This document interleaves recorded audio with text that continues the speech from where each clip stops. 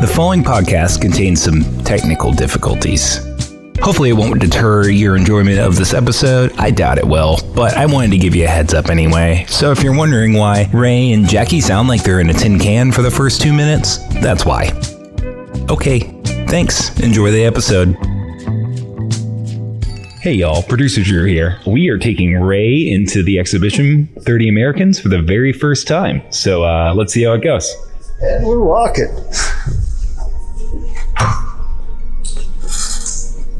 Oh, wow.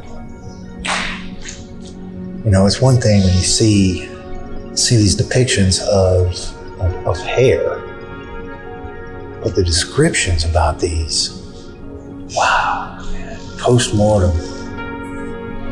But you know, this gigantic portrait over here, now if this doesn't pull you in, just the colors of that.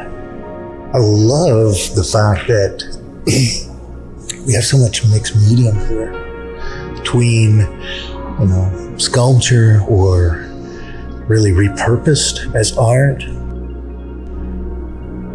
I gotta see this carpet now. What is this?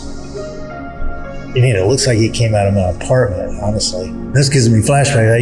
I used to do floor covering briefly, and you'd pull carpet like this, you know, to be replaced, usually like in apartments and that sort of thing. And even then, you can't help but see a stain and wonder what the story was behind it.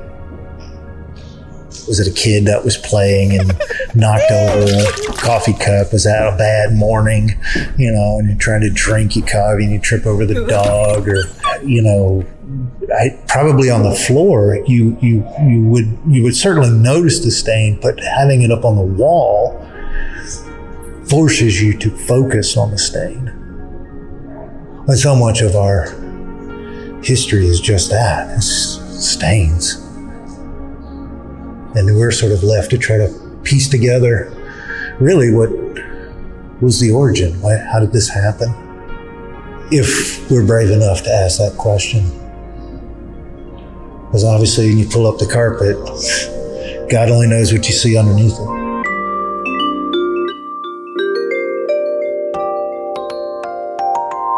Welcome to Binder. I'm Ray McManus. All right, I'm here with Jackie Adams, Director of Art and Learning here at the Columbia Museum of Art. First of all, it's good to see you. Yeah, likewise. We're going to talk a little bit about 30 Americans, a new exhibit here. Tell us a little bit about what sort of spawned this, and maybe a little bit of insight, if you will, on the exhibit itself and what we can look forward to. Sure. The show was created from a set of collectors, the Rubels, and they collected contemporary Black art. They started to collect a group of artists. It happened to round out to be 31 because the one extra person got in at the very tail end of the show idea, but they ended up calling it 30 Americans. It's thinking about artists that come from all different backgrounds, experiences, and we're all sort of under this collective umbrella of what it means to be an American. How does an exhibit like this come into fruition? This was a traveling sort of exhibit. So how did that get here to the Columbia Museum of Art? This is definitely one of the most popular questions that we get as a museum. There's a lot of work that goes into these exhibitions. So we actually start about 3 years out. So the show was, I guess, technically in its 7th year of touring. And it was about that time that we started to look at this exhibition and consider it for our museum. So every department sort of comes together and thinks about how can this show be a success? We're all looking at it. And we really thought that this exhibition had the immense potential to really inspire people. We also think it's very reflective of our own demographic community in Columbia. Columbia is about 40% African American. And so we think shows like this are extremely relevant from a demographic standpoint too. In preparation for this show, we designed community discussion groups and we pulled together 4 different ones and we showed them certain pieces of artwork. We didn't want to give them any information about the work. We just really wanted the art to be center. Part of that is that I needed people to bring their lived experiences to the art so we can have a conversation of interpretation, because looking at art is definitely not a siloed, one-sided experience. So people did that. They did that very generously, actually. And there was one woman in particular, Janie Harriet from the South Carolina African American Heritage Commission, who spoke up very boldly. I was really impressed with what she had to offer, and I invited her to come to the museum and share a little bit more of her own lived experiences.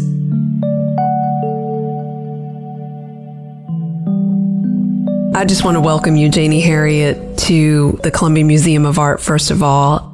It's a pleasure to have you back with us. Well, thank you. I am honored that you want to listen to what I had to say. I tell people all the time, I have 8 siblings, and they have various talents. Mine is talking. Well, you have a beautiful way of giving some additional details to those stories. And I hope our listeners just enjoy where we're going to go with some of that today. Can you tell us a little bit? I'm just curious about the South Carolina African American Heritage Commission and just the work that you do through that organization. Okay. The South Carolina African American Heritage Commission was created in 1993 by the South Carolina General Assembly because there was not much being done to preserve the rich experiences of African Americans in the state of South Carolina. Before that, I had nothing to do with history. I was a business teacher. I had my own business. I had lived in New Jersey for 18 years, had come back to South Carolina, and was trying to keep Walmart from buying my high school. And so I got a call to come to a meeting, and that's where we discussed having a statewide African American preservation organization. And based on some conversations with people in that room who I had never met before, we decided that this needed to be a legislatively created body because it would give it the oomph or the whatever it needed to move forward. So there were 15 of us originally in that room who were appointed by Governor Carroll Campbell, and I have served for 28 years. Oh, wow. That's wonderful. That is very commendable. Well, thank you. The fact that you've mixed some civic social justice practice with thinking about how to protect your communities is very important. And we talked a little bit about that in the exhibition. We were looking at the work of Xaviera Simmons. This reminds me actually of growing up because I grew up in a neighborhood where my family was a family of 6 kids. Next door was a family of 6 kids, and across the street was a family of 5 kids. How it reminded you and brought back some of those memories of where your family was raised. And we talked a little bit about how that sort of generational passing on of property is very important. Can you expand on that a little bit? Well, first thing is, it is well known that in this country, land is part of the beginning of wealth. And many African Americans have never had that opportunity to acquire land. But those families who could, buying a piece of land and putting a house on it and maintaining it forever as a part of their family legacy is very important. This looks like a house that we will be trying to preserve, because there's so many communities, specifically Black communities, that have what were nice homes that need restoration. I mean, even in my community, there's not as much emphasis put on keeping the community alive. Luckily, there are some descendants of original owners, like on my street, all the houses on my street, descendants of the people who built those houses live in those houses. So I was born in Wilmington, North Carolina. My father worked at the shipyard in Wilmington during the war. The whole time they were there, they were saving their money to build a house in Bishopville, South Carolina. So when the war was over, we moved back to South Carolina into this house that my parents owned. Nobody had ever lived in it before. And I am one of those people who proud to say that all of my life, there has been a homestead and I have lived in a place owned by my parents. So owning land is very important to African American. It's kind of where we are rooted and grounded. Mm-hmm. That makes me think about, the American dream and what that American dream means and who is afforded that American dream and how that shifts and changes throughout generations and throughout the decades. Right. When we were walking through the galleries, you had made a comment that you were really struck by the title of this exhibition, 30 Americans, as opposed to being called 30 African Americans. What were your thoughts around that and how did that strike you? Well, I think that too often, although I'm proud of the term African American, and someone said to me one time, "You're not from Africa. Why do you call yourself African American?" And this being a white person, I want to really slap them. But I think the fact is, I know nothing about Africa. I've never been to Africa. I'm proud of the lineage that I have back to Africa, but I am an American. And I think sometimes white people use that distinction to minimize us. So I was happy that you saw this as an opportunity to just say, this is work by 30 Americans. People who live in this country may have never been to Africa, but they are Americans. They were born here. They were raised here. This is their home. I love hearing that because we all, I think, depending on where you sort of originated in this country, like I have an immigrant story, you grapple with different identities of what it means to be American. And because it's so broad, we all try to find our place in this American story. Like, who am I and who am I in this American landscape? When we were going through the exhibition, another thing that you sort of touched on that struck me was the representation of Black individuals in this exhibition. There is a boldness, a beauty, a braveness, and you made a comment around, I am who I am, and that's who I am. Exactly. I have had such varied experiences as an African American female. This is who I am, but it is also resented by a lot of people. It is envied by some people. I can't do anything about that, but I'm who I am. I said to someone once, he said to me, well, Janie, you know what? You need to change so you can get along with people. I said, you know what? I'm too old to change. I was probably in my 50s then. But the fact is, why should I change to get along with somebody else? Why can't we just accept people for who they are and we work together to mitigate those places where we have differences, not make me change to suit you. I sometimes think that white people think that we need to be them, and if we don't act like them, then we are less than. And this is coming from a very sore place right now. So we are who we are. Accept us. We're brilliant. We are beautiful. We're talented. We offer a lot to this country. Why do we have to be different? Janie has served with the South Carolina African American Heritage Commission since 1993. She's been honored with countless awards and titles over her extensive career, but has been quoted as saying her proudest title is Aunt Janie, given to her by her 172 nieces, nephews, grand and great nieces and nephews. Coming up next, I visit with my cousin. Are you crying right now, Ray? No, I'm not crying. You're crying. Ashley M. Jones. After this. Hey y'all, you know who it is. Just thought you might like to know there's more coming soon. More? What? You keep acting like you don't know what I mean. Come on. I'm talking about more exhibitions, more classes, more programs, more concerts, more tours, more art, more podcasts. There's always more at the CMA. See? More. And members get even more than that. More mission, more parties, more benefits than I can name in this ad. In fact, it might be easier if you just go see for yourself. Because if I have to list how much more there is, we'll be here all day. You can see more for yourself on our website, www.columbiamuseum.org. And now, for more of the show.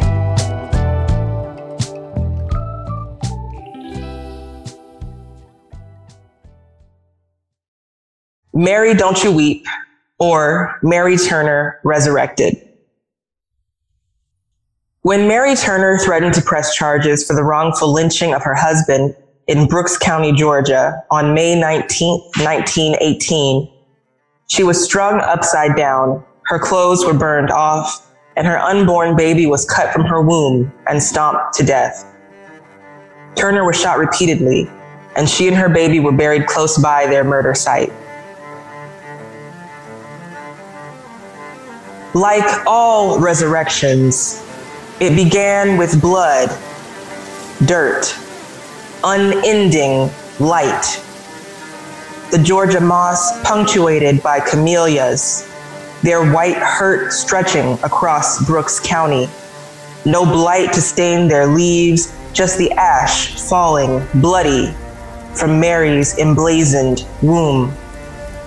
Her baby, a fire, its single soft cry still igniting the air. Could it be that even this baby, even this one-breathed angel was crucified to save us all? Maybe. Maybe Mary and her baby flew up from death in sweaty Georgia, her shallow grave shaken loose, finally free, resurrected. It turns out, all along, hell was earth. What else could she name that rock covered in leaf and loam? Not loving, not hopeful, and most certainly not home. My name is Ashley M. Jones, and I'm the Poet Laureate of the state of Alabama. I'm also the author of Reparations Now, which is out from Hub City Press. A book that I can't encourage readers enough they need to read, because it is an absolutely stunning and brilliant book. And we'll certainly talk about some of that. And we're going to talk a little bit about 30 Americans, the exhibit here at the Columbia Museum of Art. But we're also going to talk, and I think it'd be a nice way to start off by congratulating you on Poet Laureate of Alabama. I don't think our listeners understand perhaps the significance of your appointment in this, the first non-white Poet Laureate of Alabama. Ala-freaking-Bama. Of course, I am a fan of yours. You know, we affectionately call each other cousins, and it's something that I do truly feel about you. I feel like we're related. I feel like there's a kindred connection. So knowing what you're going to bring to this position, but also knowing the significance of the appointment in this position, has me just thrilled to death. Talk a little bit about the experience of that, you know, being appointed into this position.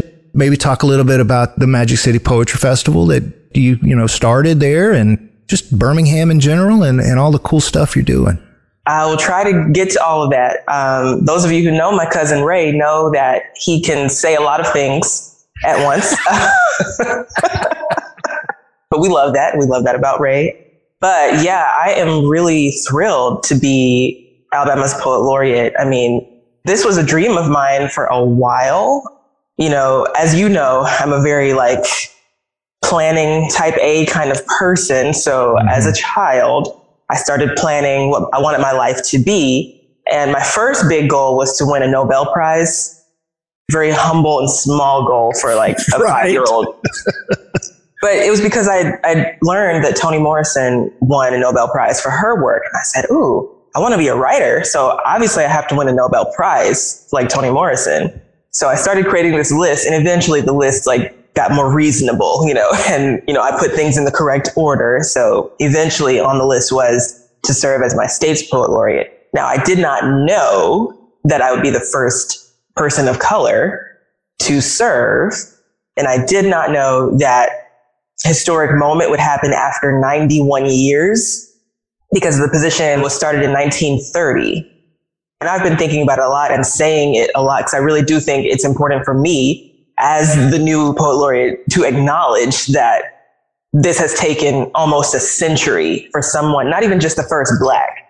A lot of people have been introducing me as the first Black, which I am, but I'm also the first person who is not white. Right. Let that just sit in your mind for a second. It's been almost a century. That's 100 years almost.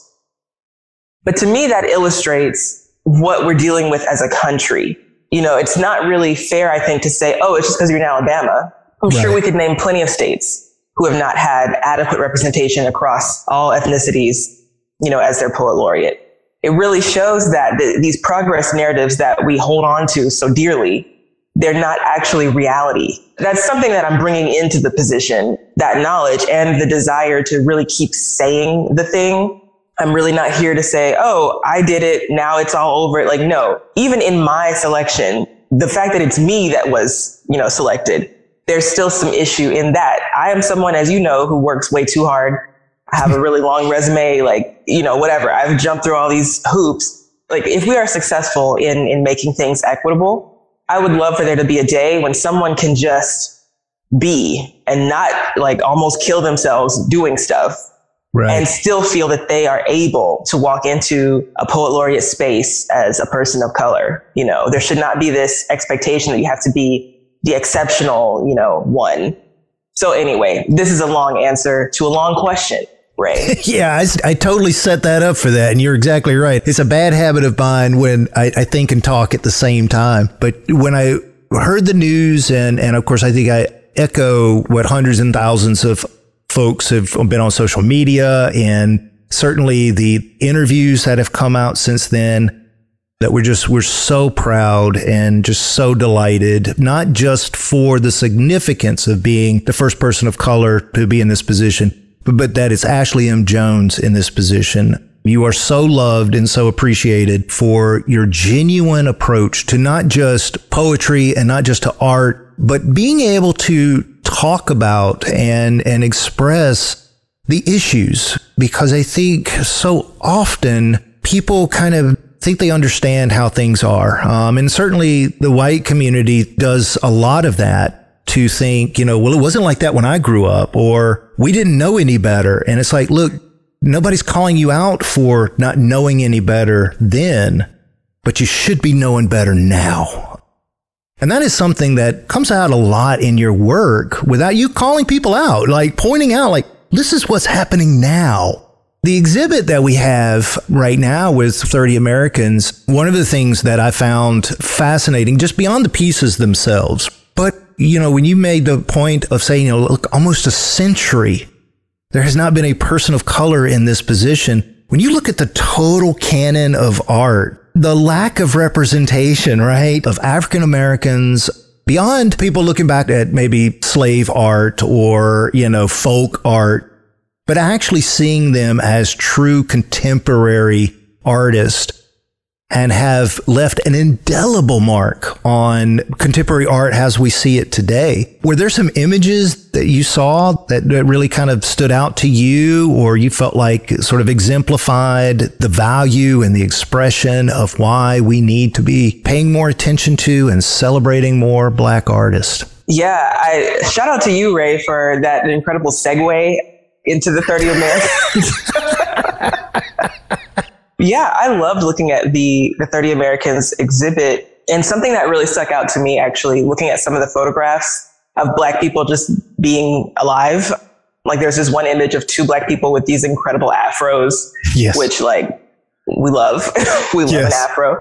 But it made me think about a part of reparations that I think people don't quite always think about, which is just the ability for Black people to exist and not be tokenized, commodified, to be able to be an artist and not have to carry this burden of, you're our Black one, so we're going to put all of the stuff on you. You have to answer every question about your whole race. You are the one who's going to let us get our diversity and inclusion grant. You're the one who has to teach us about our own history, which is always wild to me. It's like, well, I don't know why it's my job to tell you what your people did, because it's your people. Like, right, you know that, you know.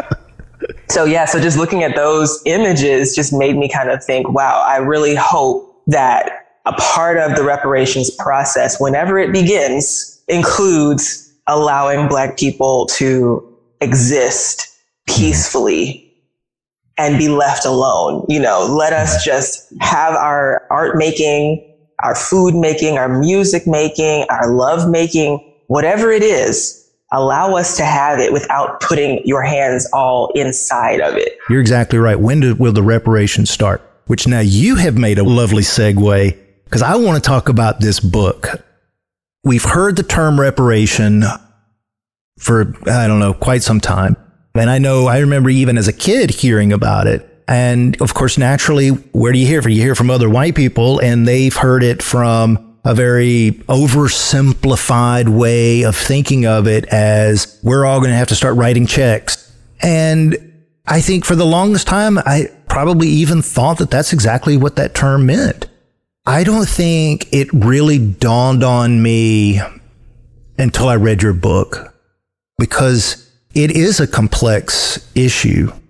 And yet you so eloquently are able to go into so many different nuances, whether it's music or, gosh, some of the, and I'm going to try not to get emotional when I talk about it, but some of the most touching parts to me were when you write about your dad and lineage and cultural lineage and finding the ways to repair a lot that has been broken. And it's a monumental task for a poet to take. If you could, maybe talk a little bit about constructing the poems for this book. I think a lot of folks don't realize how books of poetry happen. And then the last thing I'm going to ask is, what's next? Because good God, this one's a gut punch and I love it. Okay, I'm writing down all these questions.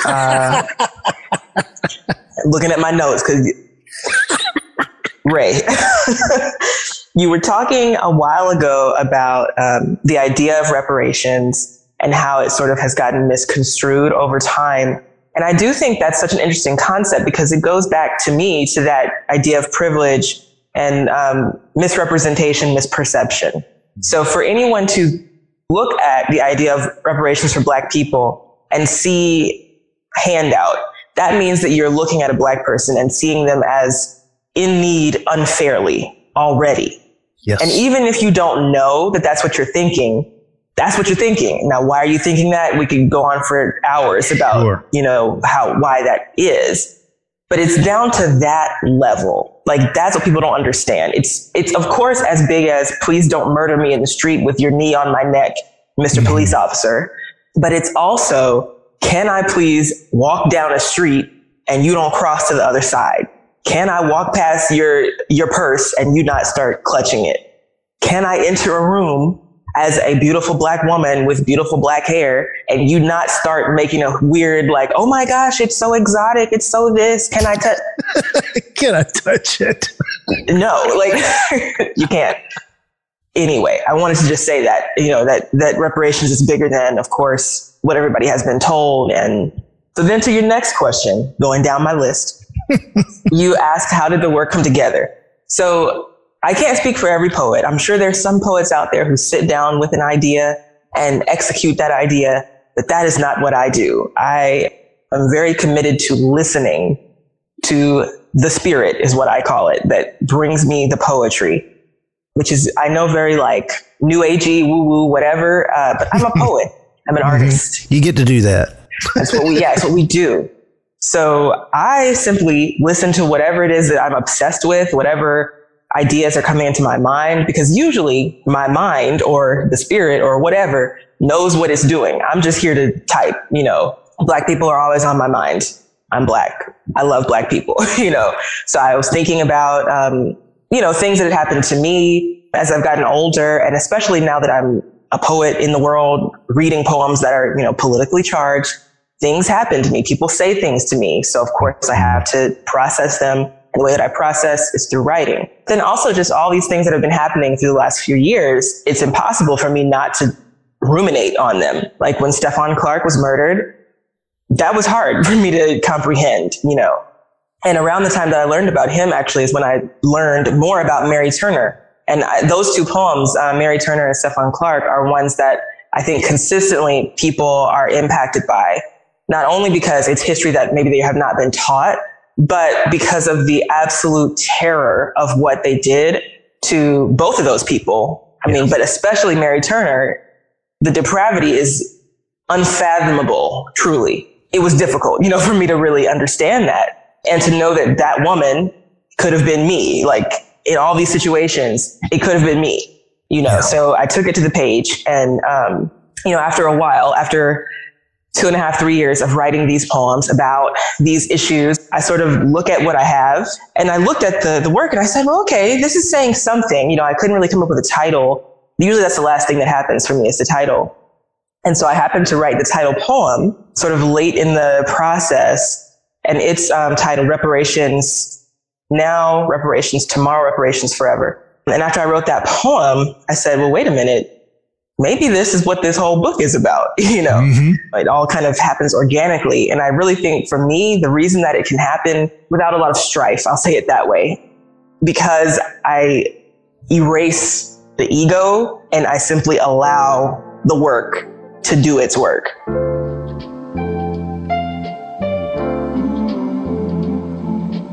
Ashley is the Poet Laureate of the state of Alabama. If I sat here and named all of her achievements, we'd be here all day. But please, check out her latest book, Reparations Now, from Hub City Press, and even more at her website, ashleymjonespoetry.com.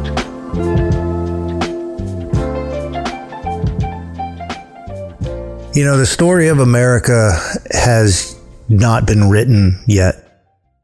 I think the biggest thing that I've taken from this exhibit and from the interviews and my discussion with Ashley and thinking about her book in particular, it reminds me that too often we think about experience in America as being an isolated or insular thing that only happens for Black America or white America. And what we forget about is that we're all America. Brown, white, immigrant, native. It's all telling a part of the story of America.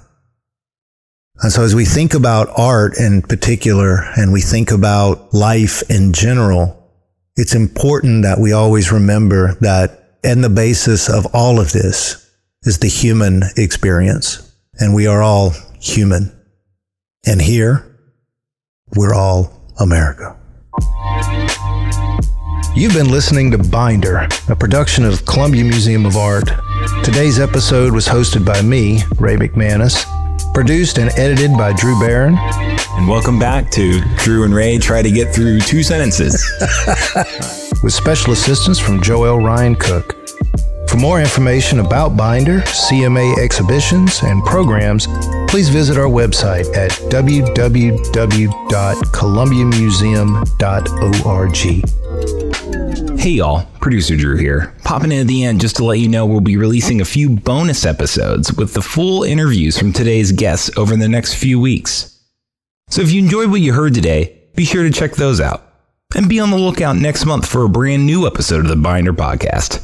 What's the easiest way to make sure you don't miss any of this? You see that little subscribe button? The one on the app you're using to listen to this right now? Go ahead and press it. Go on. Until next time, thanks for listening.